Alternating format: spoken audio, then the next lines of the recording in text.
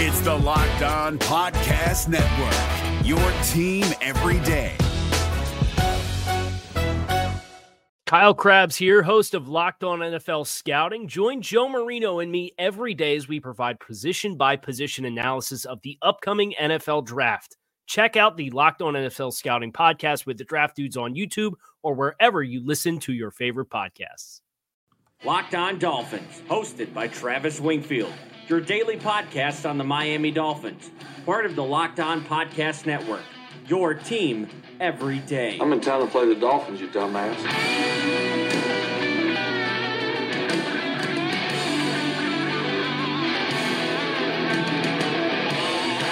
What's up, Dolphins, and welcome into the Tuesday, March the 26th edition of the Locked On Dolphins podcast. I am your host, Travis Wingfield, and as always, I am here to bring you your daily dose of Miami Dolphins football. And on today's show, we welcome in a guest that hasn't been on in far, far too long. Ian Wharton joins us to talk about his quarterback prospect charting project, his thoughts on Greer, Flores, and the entire rebuild operation. Plus, I'd be remiss if we didn't get Ian out of here without talking about the defensive backs. All of that and a lot more. But first, before any of it, I kindly invite all of you to please subscribe to the podcast on Apple Podcasts, Stitcher, Tuned In, Google Play, or the new Himalaya podcast app. Give me a follow on Twitter at Wingfield NFL. Follow the show at Locked On Fins. Check out LockedOnDolphins.com, the number one blog in the entire Locked On network, and the other Locked On Sports family of podcasts, like the Locked On NFL Draft podcast and the Draft Dudes podcast for all the NFL draft coverage leading up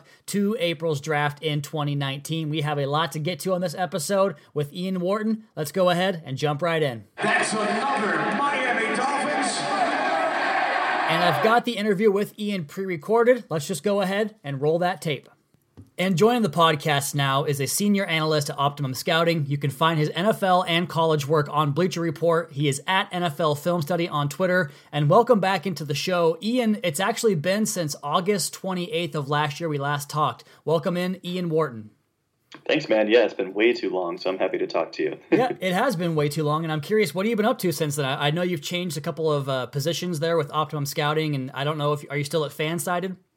No, so I'm back with Bleacher Report on the NFL side. So I did college football throughout the season with Bleacher Report. Then I'm back on NFL with them. So yeah, man, just taking work wherever I can get it. Well, that sounds good. I think we intended on doing an in-season podcast, but the schedule with Locked On, it gets so strict to a daily type of routine that I sometimes have a hard time getting guests on during the season. But I'm glad to have you on now, and what better time to have you on now because you do these quarterback charts, and you have, 6-7 years worth of them, and it's fantastic stuff. He goes through and charts every throw of the top-level quarterbacks coming out in the draft. And let's just go ahead and start there, Ian. Let's go ahead and get your general thoughts on this class. Who's the best? Where do you think Murray and Haskins should go? Where do you think they will go? Just give me your general top-level quarterback thoughts on this year's class.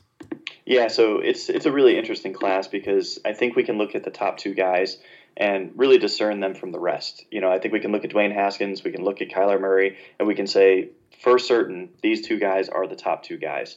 Not only just because of their accuracy to every level, but really what I look at for these guys, because I have about 65 quarterbacks, over that 7 years or so, it's the situational play. How do these guys do under pressure? How do these guys do on third and fourth down? How do they do in the red zone? How many interceptable passes are they trying to throw? And I'm pretty loose with that stuff, right? So, I'm not looking at if the cornerback undercut that throw, that could have been an interception. No. Did it hit him in the hands, right? Did he just drop the ball? So I'm not too creative with that stuff. I'm really looking at what happened here. Statistically, I think it's an interesting class that has two guys at the top. And then it has really this web of day three guys. There's a couple guys in between there, like Drew Lock, I would say probably deserves a shot on day two. And then I think the rest are probably flyer type of guys, high-end backups, maybe spot starters, but no one that you're really going to want to commit to, I think, for the next 10 years. Maybe they'll come in and defy expectations, but their profiles and I think the film generally matches up pretty well. Usually you're not going to see numbers that are insane. And then you look at the film and it's like, oh, that guy just stunk. So it's an interesting class. In total, I looked at 12 guys. So a little bit of a deeper pool this year, even though it is a bit of a mediocre class. And so that's what we're expecting to get drafted. Maybe one or two more will get in there. So I think Haskins and Murray are the two guys that you'd say are first-round talents for sure. Haskins actually probably has the strongest profile of anybody across the board. He was in the top tier for accuracy to all levels, all situational play. I think he is really a fantastic guy. I think he's a very high floor type of player. Kyler Murray did really well across the board, not quite as well as Haskins. More comparable to like a Josh Rosen, where you can see a couple of weaknesses, but still you could say a first-round guy. He's a first-year starter. So, I mean, even if he's a 3-year starter, this is a good profile, but a first-year starter for sure.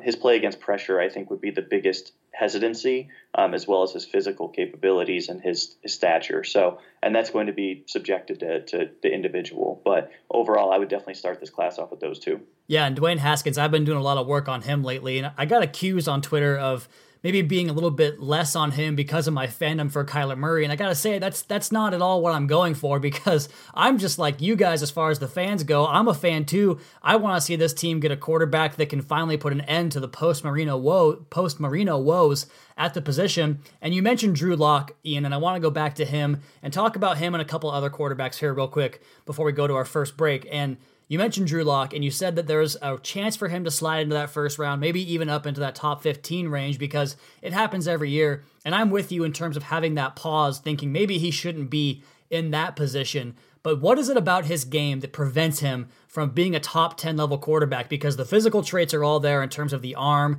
the different arm angles he tries to throw from, a little bit of mobility in his game. What is preventing him from being a top 10 level quarterback and a guy the Dolphins should target with the 13th pick? Yeah, I think this is going to be a lot of his mental makeup. And so he actually charted really well against pressure, which is shocking. Like, he's like one of the best in my study against pressure, but this is where the context comes in. And as we've seen RPOs become so prevalent, especially in that system, they're scheming pressure, and they're scheming pressure so that he can have easier passing windows and easier reads. So technically, although it counts as a pressure, it's a predetermined read. The ball's coming out quickly anyway. It's really a false pressure. And he really benefited from that, not only just in terms of his accuracy and charting, but just in terms of production too. It makes the games easier for him. So looking at his profile real quick, his accuracy from 0 to 10 yards, bottom quartile. It's bad. And it's funny. It actually gets better as he throws further downfield. That's crazy. So 11 to 19 yards, he's about average. And then deep, 20-plus yards, he's actually well above average. So he's really good. So what that tells me is that a lot of this is scheme. A lot of this is physical skill set. When he actually has to make anticipation throws, leverage reads, understanding what the defense is doing before the snap, he's really struggling. But when he can just sit back there or roll out and throw deep, he definitely has the arm for it. There's no doubt about it. He's probably the prettiest deep ball thrower in the class. That's definitely a skill set that you can build around. But for me, this is a multi-year project. This is something where you have to understand if that short game doesn't improve. And if it does improve, what level are you crippling the offense to get it there? It's almost like a Matt Stafford thing. How much do you have to pull back for it to work? So analytically, I don't think he's more than a day 2 guy. I think you're right, though. I think he's actually going to go pretty high. And that's the thing about Drew Lock's game to me, because for me, you'd mentioned that drop from the top 2 guys down to the third or the second tier guys, and for me, that's the same. But then I see a big drop after Drew Lock too, just because of those physical traits and can you put it all together. But when it comes to the Dolphins and their position right now, they're not in a position where they have to rush and hurry up and find that quarterback. So why go in that direction? So we'll talk about this quarterback and some other quarterbacks more on the next side of the podcast here with Ian Wharton. He is at NFL Film Study on the Locked On Dolphins podcast, at Wingfield NFL, at Locked On Fins. Is your team eliminated from the playoffs and in need of reinforcements? Maybe it's time for a rebuild, or maybe they're just a player or two away from taking home the Lombardi Trophy. Either way, join Keith Sanchez and Damian Parson for Mock Draft Monday on the Locked On NFL Draft Podcast. They'll tell you which college football stars your team will be taking in the 2024 NFL Draft. Check out Mock Draft Monday on the Locked On NFL Draft Podcast, part of the Locked On Podcast Network, your team every day. Is your team eliminated from the playoffs and in need of reinforcements? Maybe it's time for a rebuild, or maybe they're just a player or two away from taking home the Lombardi Trophy.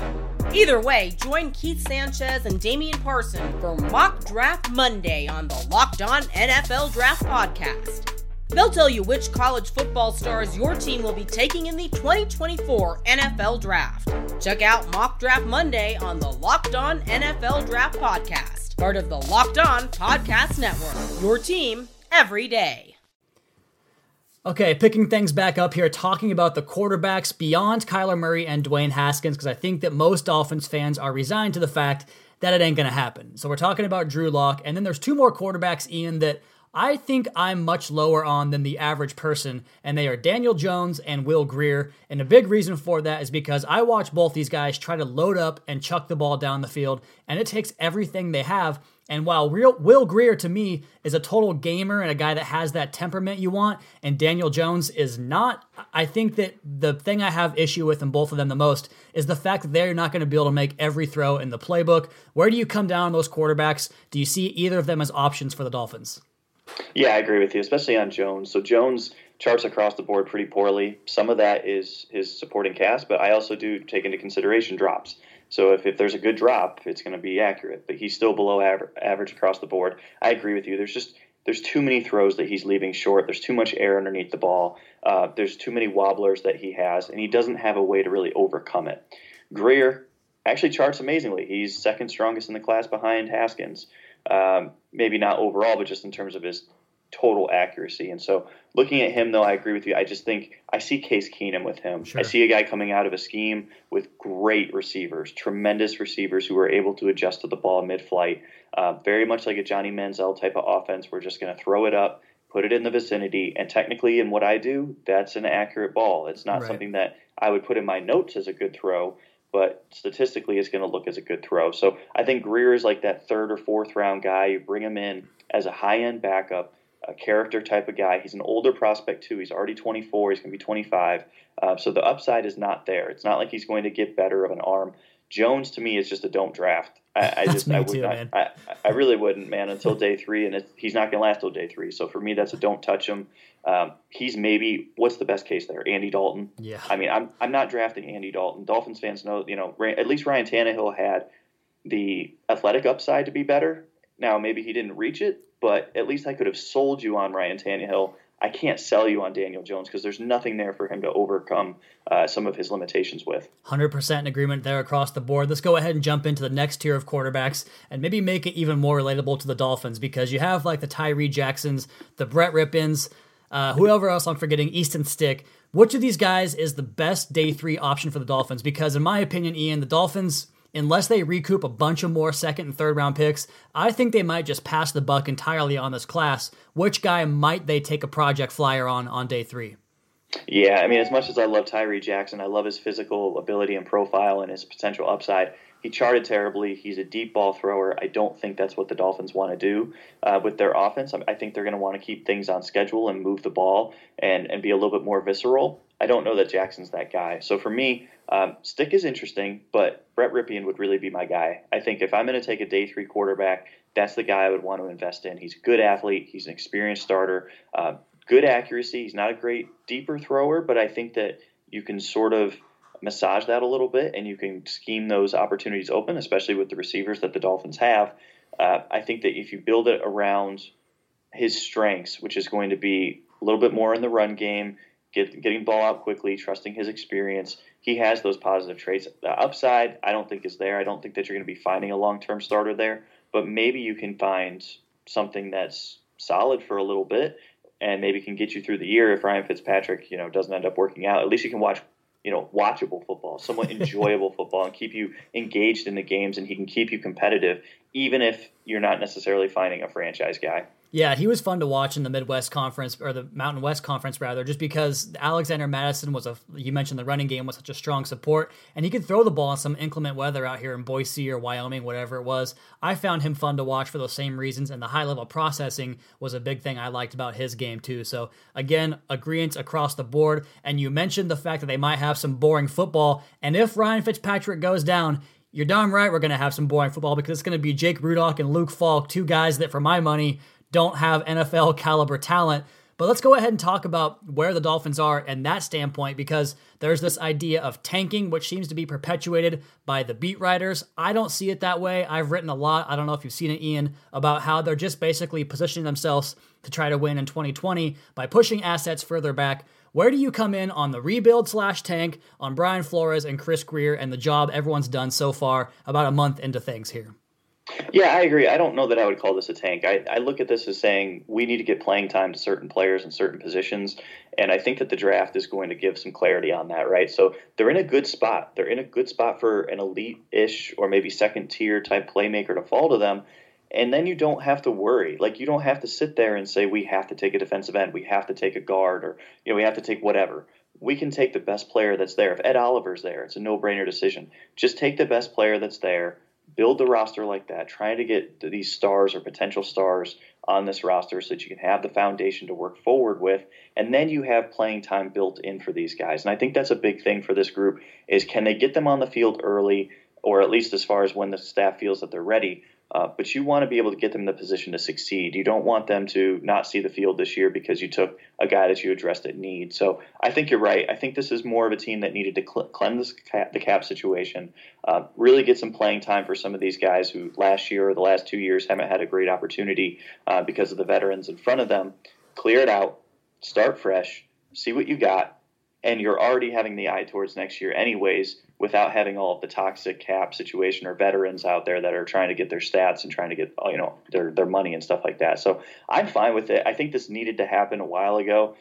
They just finally did it, and it's going to be painful, right? Like, if you're playing for the next year, I wouldn't call that a tank. I would just call it that's the first step in really addressing the foundational issues that they've had. Yeah, 100% agree there once again, but I just see all these ideas that they're trying to lose on purpose to go ahead and secure Tua Tagovailoa, and I just don't see that being the case because it's not likely to happen even if you try for it to happen. So why put all your eggs in that one basket? And like you mentioned, I actually have an article that published on Sunday night taking a look at this 2-year plan as a whole, and one of my main premises of that article was talking about how there are positions on this football team that you can really kind of pass the buck on, like at quarterback, and maybe get some guys to elevate their game to a level that you didn't think they had before because they are young, because they have upside, and because they were recently drafted with somewhat high resources, and just go that way. I mean, we're talking about guys like Charles Harris, for instance, or Jonathan Woodard on the defensive line, if you want to go there. But for more on that, I want to come back on the other side of the podcast here and talk with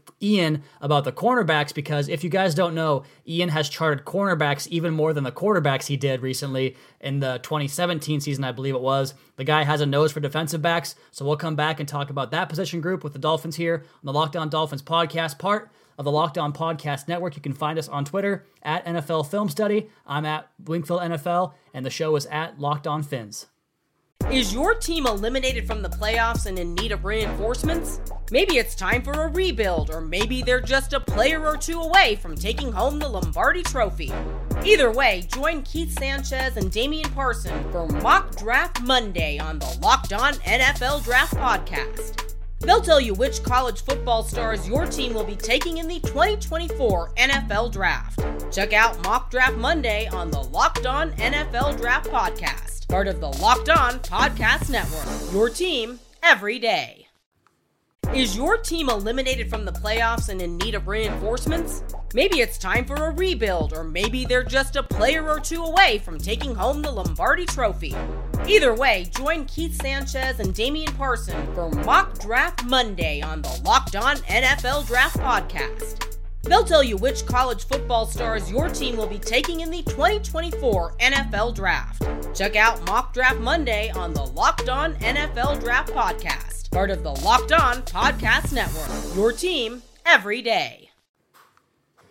Okay, picking things back up here on segment number 3 with Ian Wharton. You guys can find his work at NFL Film Study on Twitter, also on Bleacher Report, as well as Optimum Scouting. And I didn't get an opinion from you first, Ian, on Brian Flores in general. What do you think of him? Do you think that maybe for the first time in, how long has it been, since Dave Wanstead, that a coach lasts more than 4 years? Yeah, I hope so. He sure seems like a good man. I'll say that first. He seems like a good dude. He's definitely a guy that's easily, you can root for. I do think that his impact on that Patriots defense was actually visible, especially you look at the Patriots tree and all the guys that have struggled from there. I feel like if anyone's going to make it, he at least has the profile of someone who can do it. I hope he doesn't try to replicate everything Bill Belichick did. He needs to use his own flavor on some of this stuff. But I'm excited for him. I think he might be a good coach. We'll find out over the next couple of years. But yeah, if I were to bet money on it, obviously I think that 4 years is that's the line, right? Like That's a tough one. But I would say yeah. I mean, I believe in him as a person, and I think that that's the biggest thing, and especially for players. I think schematically you can make do with some things. You don't have to be the most creative guy, but can you get your players to actually develop and buy in? And I think he has a little bit of a history of that. It's an interesting time right now, given the NCAA tournament going on, and it's the weekend as we record this podcast. And so going back to like Tom Izzo having that whole issue with trying to discipline a player or hold him accountable, I think that a big part of that is just the players and the captains on the team even having a level of respect for your coach and just the willingness to buy into what he's doing. I think we'll see that with Brian Flores. Like you said, though, it's early to tell. We'll see what happens, but there's some hope in that way in the future. Let's go ahead and change gears here, Ian, and talk about the defensive backs, because this is a position group that you mentioned as far as getting some of these younger guys more playing time, and a reason that I am advocating going out and drafting 2 safeties to replace Rashad Jones and TJ McDonald, because 3 safeties in this defense are going to play 60% or more of the snaps. And so I'm advocating going out and drafting safeties, and maybe you pay Xavier Howard and you have Bobby McCain there in the slot, but maybe you allow that second position just to stay open this year, because Eric Rowe has some upside even though he's always hurt, and you've got 4 guys in my book that could elevate their game and maybe take that role on. So I want to get your thoughts on Eric Rowe, a rebound for Bobby McCain, and where do you come in on Cordrea Tankersley, Torrey McTyer, Jalen Davis, and Cornell Armstrong? Yeah, no, I'm completely with you here. I think that's the right move, especially because safeties are cheap.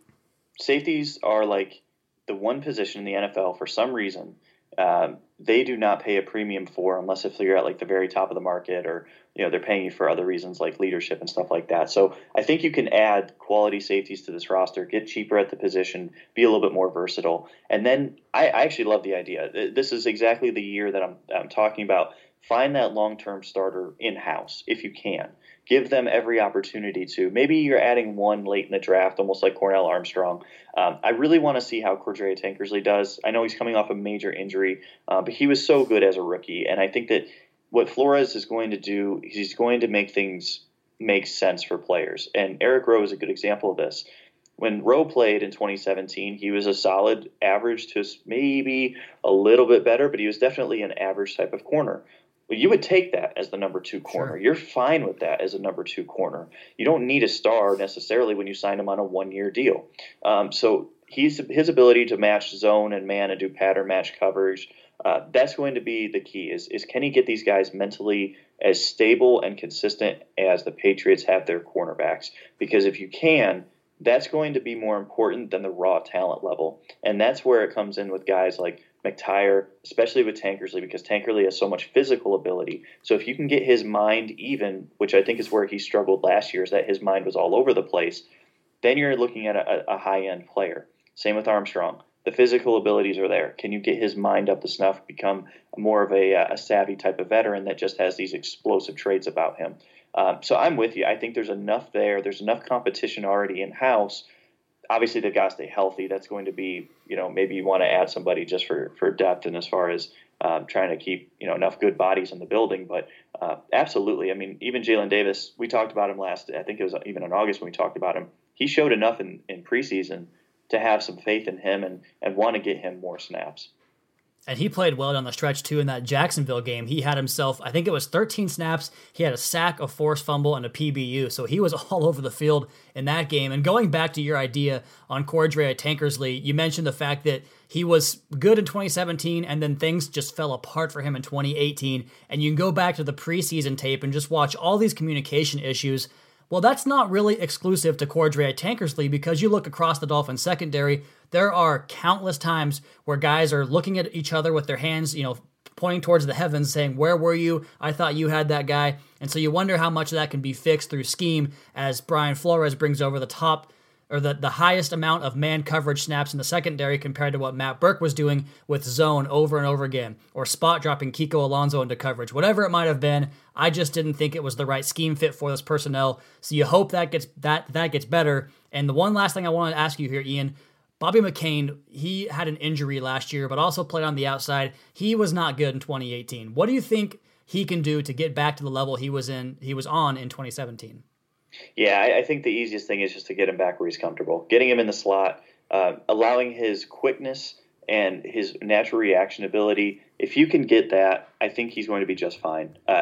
It's a big move from the slot to outside. It's a big move from outside into the slot. There's just a lot of different responsibilities. The communication is differently. It's set differently. The space that you have to account for is all different. The help coverage is all different. So, and even the caliber of athletes that you're playing is different. So I really think that they just stretched a little too far. And you mentioned, Burke's inability to kind of tailor this defense to the strengths of it. It just made more sense, I thought, to keep him inside and keep guys where they're good. Even though, Minkah Fitzpatrick did well in the slot, I just think that you could have given clarity to these guys' roles at an earlier time, then it ended up being a hodgepodge and a lot of missed opportunities. So I would move him back inside. I'm with you. You've got a plethora of guys who can play outside now. Let them battle it out. Rely on Xavier to be your star, and then it should be easier because you can also allocate safety help to that number 2 corner. It's what the Patriots have done for years, and able to go cheap, and you even go with rookies as their number 2 corner. Not to mention having Minkah Fitzpatrick who can slide down in the slot or on the outside, match up with a tight end. Because in this defense, safeties are going to come down and they're going to cover man across the board almost universally when the receivers go out wide, 4 wide, whatever it might be. So he is Ian Wharton. He is at NFL Film Study on Twitter. You can find his work on Bleacher Report as well as Optimum Scouting. Ian, let's do this again, maybe post-draft, you say? Yeah, sounds good, man. All right, very good. And off he goes once again, Ian Wharton at NFL Film Study on Twitter. Always good to get his perspective on things. He knows this team inside and out, just as I do, but it's always good to get a different perspective, even though we pretty much agreed on everything we talked about, but that's neither here nor there again. But another big thanks to Ian Wharton for doing the podcast. And as for today's show, that is going to be our time. If you guys have a smart speaker or Bluetooth capability in your car, just tell it to play Locked On Dolphins podcast and pull it up right away. Also, please be sure to subscribe to the podcast on the Himalaya podcast app. Leave us a rating, leave us a review. Check out the other Locked On Sports family of podcasts for all your local and national coverage of your favorite teams. Follow me on Twitter at WingfieldNFL. Follow the show at Locked On Fins. Check out LockedOnDolphins.com for the Daily Dolphins blog. You guys have a great rest of your night. We'll talk to you again tomorrow for another edition of the Locked On Dolphins podcast, your daily dose for Miami Dolphins football.